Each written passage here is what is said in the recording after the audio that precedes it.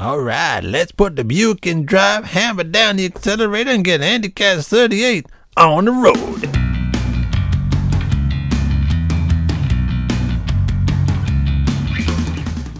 Hello, and welcome once again to the DinkyCast podcast, number show 38. No, that wasn't a repeat. That was just me being a spaz. I'm your host, Vincent Van Gogh. We have a solid and highly amusing surprise uninformed biography for you. It's so surprising that I didn't even know up until just now which one I was going to do.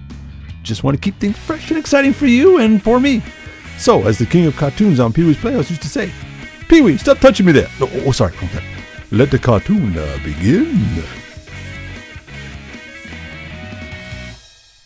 Well, hello there. This is a bubble love of friend of Bruce Morris from the DinkyCast, yeah. And I just wanted to let you know that you was listening to one of them there, uninspired biographies. No, that ain't it.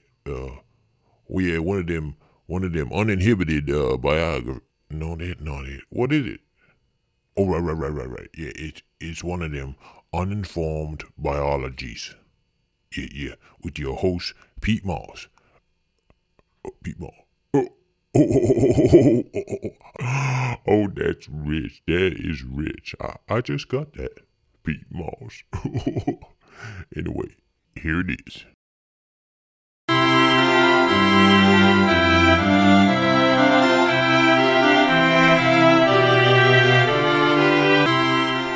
Hello, and welcome once again to yet another uninformed biography.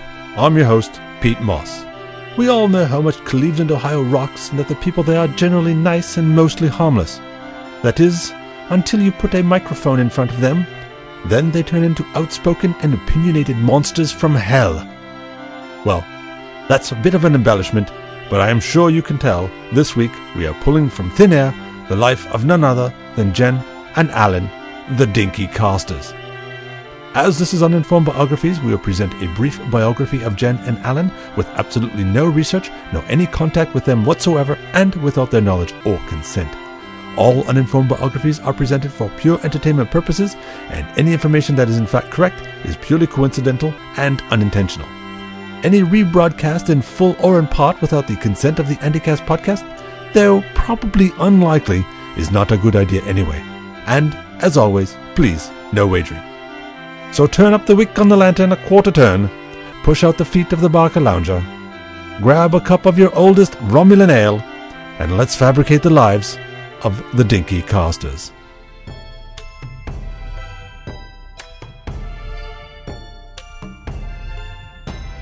Both Jen and Alan were born at very early ages and recall very little of their early days. Jen was born in the outskirts of Cleveland, Ohio. Well, more likely the out trousers, as you'd be hard-pressed to find Jen in a skirt at any time. Alan, on the other hand, is not native to North America. Born in Outer Mongolia, life was not easy for Alan. Being the only white boy in Outer Mongolia did present him and his family with some odd and interesting situations. Alan's bubby had this to say. That's a lovely one. See, that's the street that we lived on. But I can't remember where. I don't know why it looks like that. Everybody tells me it looks so different. Yes? To me, it's all just the same. That's enough, the both of you. Ouch! While Alan was forging his path in the wilds of Outer Mongolia, Jen was learning to use heavy machinery and carpentry tools at her father's family-owned and operated nursery, Plants and Crap. Jen was the son her father didn't know he really wanted until the little thing was born. At the age of 3, Jen created her first birdhouse, which she cleverly named the Birdie Hotel. Unfortunately, the birdhouse was styled after a different type of hotel, and her design called for a one-way door and a large glue-encrusted pad on the bottom. She could be gleefully heard singing as she mounted the birdhouse, "Birdies come in, but they can't get out." Jen's parents immediately sought professional counseling to deal with Jen's design theory. Meanwhile, in Outer Mongolia, things began to grow worse for poor Alan. Not skilled in yak riding, Alan became the brunt of many jokes.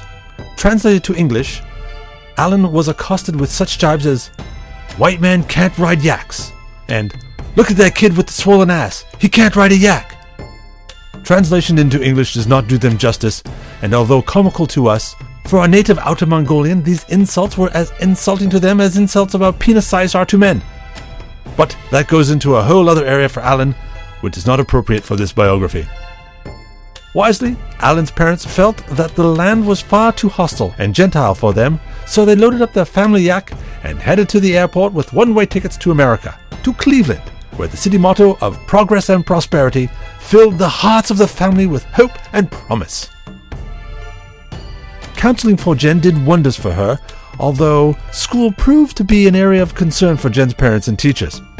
It seems Jen's natural athletic ability and superior strength were alienating to the other girls at school and intimidating to the boys in her class.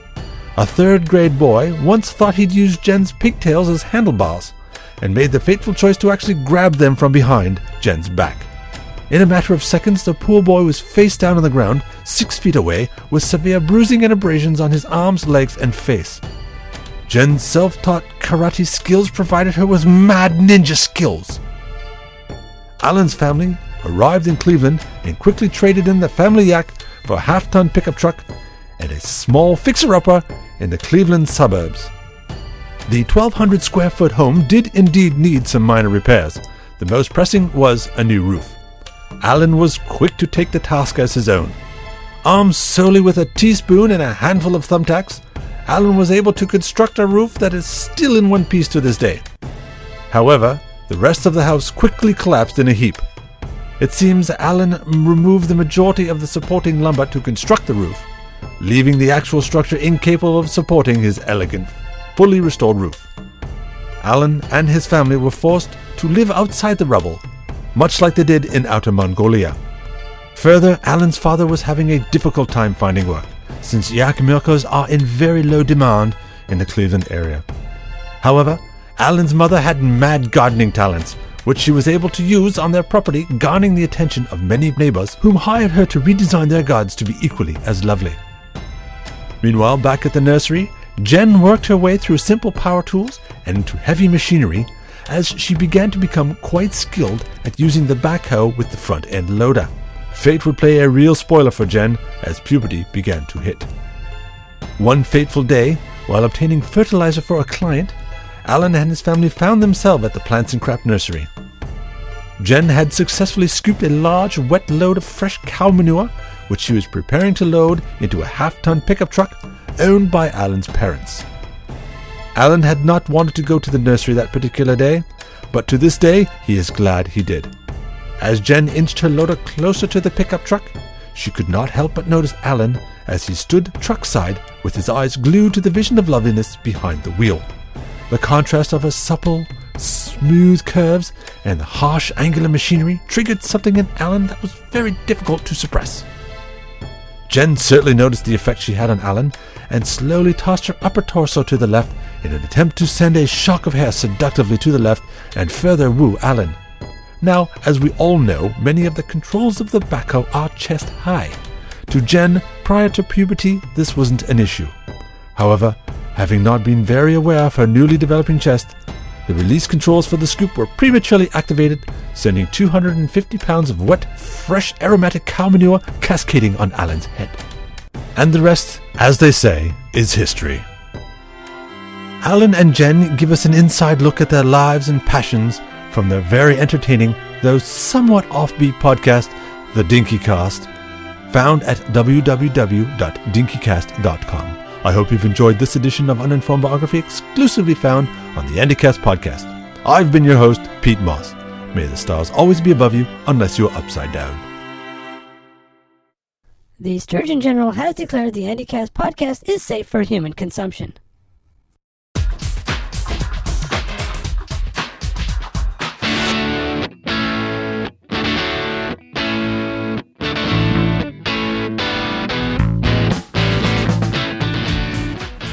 Okay, let's look at last week's poll. First off, I want to thank Derek K. Miller from the Pen Machines podcast for the underneath music that we're listening to this time.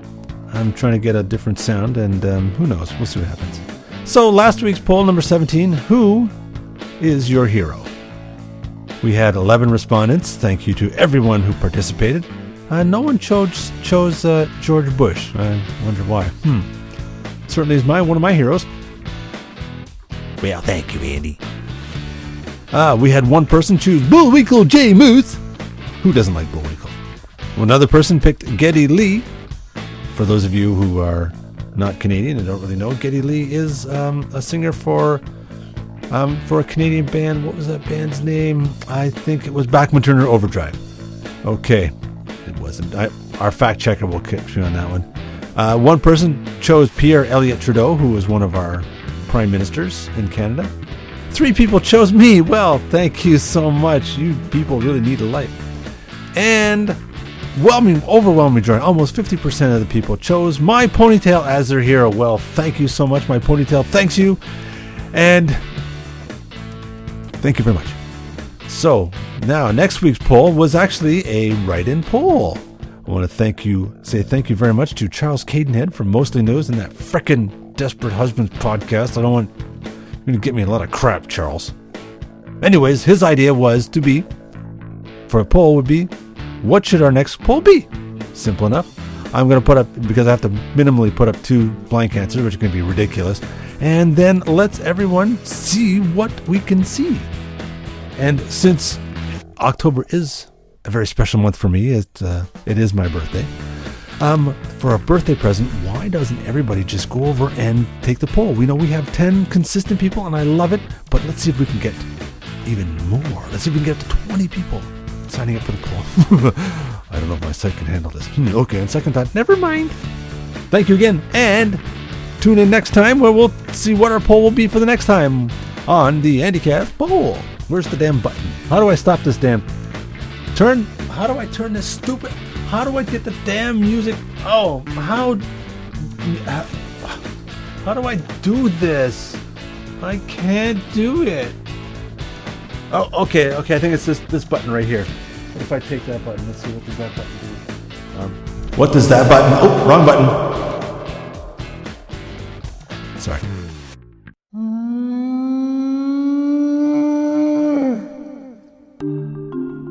Well, that about does it from here at the Purple Podcast Palace in Kensington, Maryland. I want to thank everyone for subscribing and for actually listening to the show.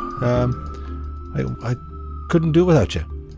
I also want to thank Karen from Dry Shave, our new self-appointed fact-checker here on the DinkyCast, for reminding me that Burton Cummings was not a drummer for the BTO. I think I was thinking of former goaltender Martin Brodeur. Okay, in any event, thank you very much, Karen. I also want to say thank you in advance to the DinkyCasters for their open-mindedness and willingness to be subjected to an uninformed biography. Actually, they asked for it. Back on the comment on one thing, they said, I can't wait to win a DinkyCast. Well, you asked for it, you got it.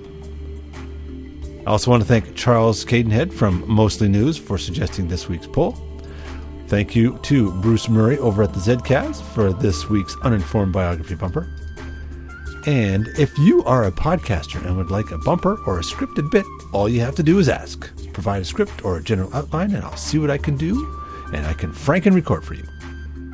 You can send all those suggestions to andycast@gmail.com. And hey, if you just want to get in touch with me and say, how's it going?